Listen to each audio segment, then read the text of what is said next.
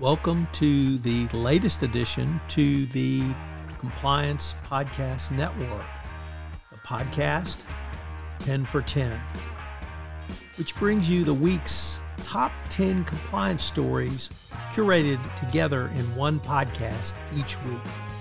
Tom Fox, the voice of compliance, brings you the compliance professional stories you need to be aware of at the end of your busy week. Sit back and in 10 minutes, hear about the stories every compliance professional should be aware of. Every Saturday, 10 for 10 highlights the most important news, insights, and analysis for the compliance professional, all curated by the voice of compliance, Tom Fox. Get your weekly filling of compliance stories with 10 for 10. Hosted by Tom Fox. 10 for 10 is a production of the Compliance Podcast Network. Stories from the week ending November 4, 2023. And we begin with the stunning guilty verdict of Sam Bankman-Fried. As reported in the Wall Street Journal, he was convicted of all counts of stealing billions of dollars from customers in what prosecutors called one of the biggest financial frauds in America. What was perhaps the most stunning in the jury deliberations was their lack of deliberations. 4 hours for 7 counts of fraud.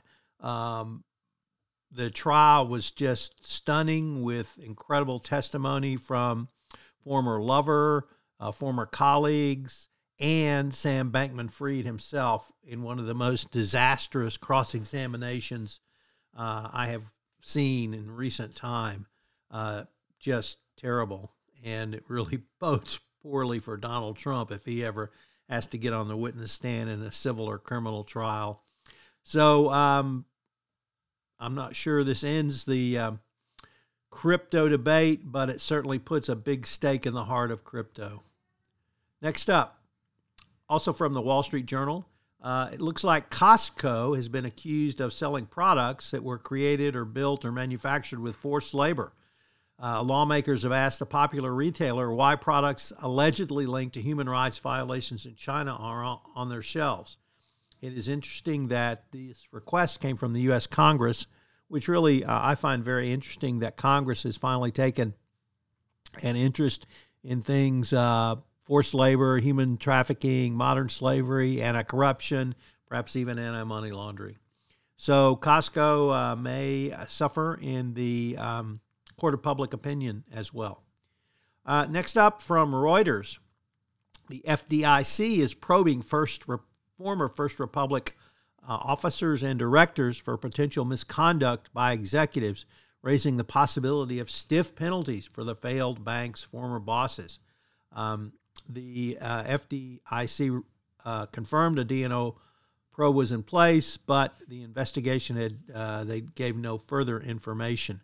But there's also probing potential misconduct in the collapses of Silicon Valley Bank, SVB, and Signature Bank in New York. So the FDIC is finally taking a little bit closer look at some of these executives.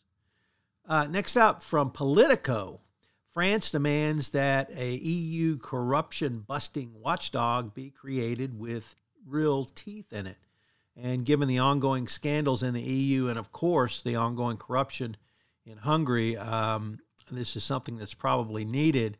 Remember, in the EU, you have to have 100% approval to get something done or passed or implemented of this nature, and I can't imagine Hungary would ever allow this, so I'm not quite sure where that will go, but certainly a good sign that France wants to build on what they have started in their own anti-corruption legislation and prosecutions, and maybe move forward in this fight against international bribery and corruption. Next up, a huge scandal, and I mean huge scandal in college football. Yes, I know you're shocked, but the University of Michigan is accused of illegally stealing signs and implementing those stolen signs into part of their game plan. And other Big Ten coaches have used words like tainted, fraudulent, and unprecedented calling the Michigan signal stealing scheme. As a rabid Houston Astro fan, believe me, I understand sign stealing, and as a University of Michigan grad, I'm now learning about signal stealing. So it appears this was a long-standing policy at U of M, and whether or not anything will happen, of course, is an open question. But Big Ten coaches are very upset. Paul Feinbaum is very upset. So it's going to be interesting to see how this plays out for Jim Harbaugh, who seems to live on the edge. Next up, the third of four stories from the Wall Street Journal this week. This comes from the Risk and Compliance Journal. David Smagala reporting that the Department of Justice announcement of safe harbor for M&A has certainly drawn a lot of commentary and scrutiny. This safe harbor provision will likely encourage acquirers, purchasers, and other companies to increase both the amount and speed of due diligence. Obviously, time kills deals, and the faster you can get something done that will lead you to a safe harbor, the better off it's going to be for everyone. So, continued commentary on the M&A safe harbor. Next up from the Financial Times, in a stunning announcement, the Biden administration announced a major initiative around artificial intelligence. A summary was released, but it's apparently an 80-page report on what the administration, how the administration hopes to secure AI, make it safe, set new standards for security, for privacy, for protecting Americans, for supporting workers, and advancing the goals and leadership of America abroad. So shout out to the Biden administration for this. Next up from the New York Times Deal Book is crypto financing terrorism. Well, unfortunately, it looks like that's the case. And many commentators and enforcement officials have shown that crypto is used for nefarious criminal purposes. Well, now it turns out that it may well be financing terrorism, and the U.S. announced that it would go after firms that failed to stop terrorist group from moving money. So this followed a letter from Elizabeth Warren and dozens of members of Congress calling for the Biden administration to crack down on the use of cryptocurrency by terrorists. And it cited a report that Hamas and the Islamic Jihad had both raised over $100 million in crypto recently, and that the war in Gaza may be driving this rise. So crypto continues to get a black eye after black eye after black eye.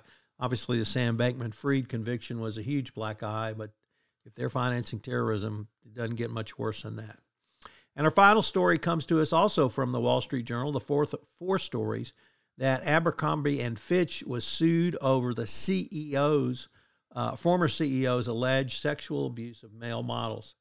If you've been following this story, you know this has some really bad facts, and it looks like the former CEO and his lover were grooming male models for sex parties and sex trafficking.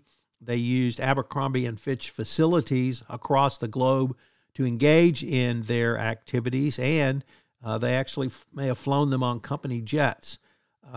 If those allegations are correct, Abercrombie & Fitch is in a world of trouble, and the lawsuits and regulatory actions against them, as well as the reputational hit they're going to take, will, of course, be huge. So we'll continue to follow these stories. Thanks so much for listening to this episode. I wanted to wish you a very happy weekend, and remember, fall back. Much for listening to this episode of 10 for 10. As I mentioned in a prior episode, this is the one request I've received most often from podcast listeners of the Daily Compliance News to put together a summary at week's end so that every compliance professional can catch up on the news quite quickly. So I hope you will subscribe, rate, and review this new podcast addition to the Compliance Podcast Network family, 10 for 10. If you've got an idea for a podcast, I'd love to hear from you. I start many shows based upon ideas from listeners. So give me a shout. You can reach me at tfox@tfoxlaw.com. 10 for 10 is a proud member of the Compliance Podcast Network.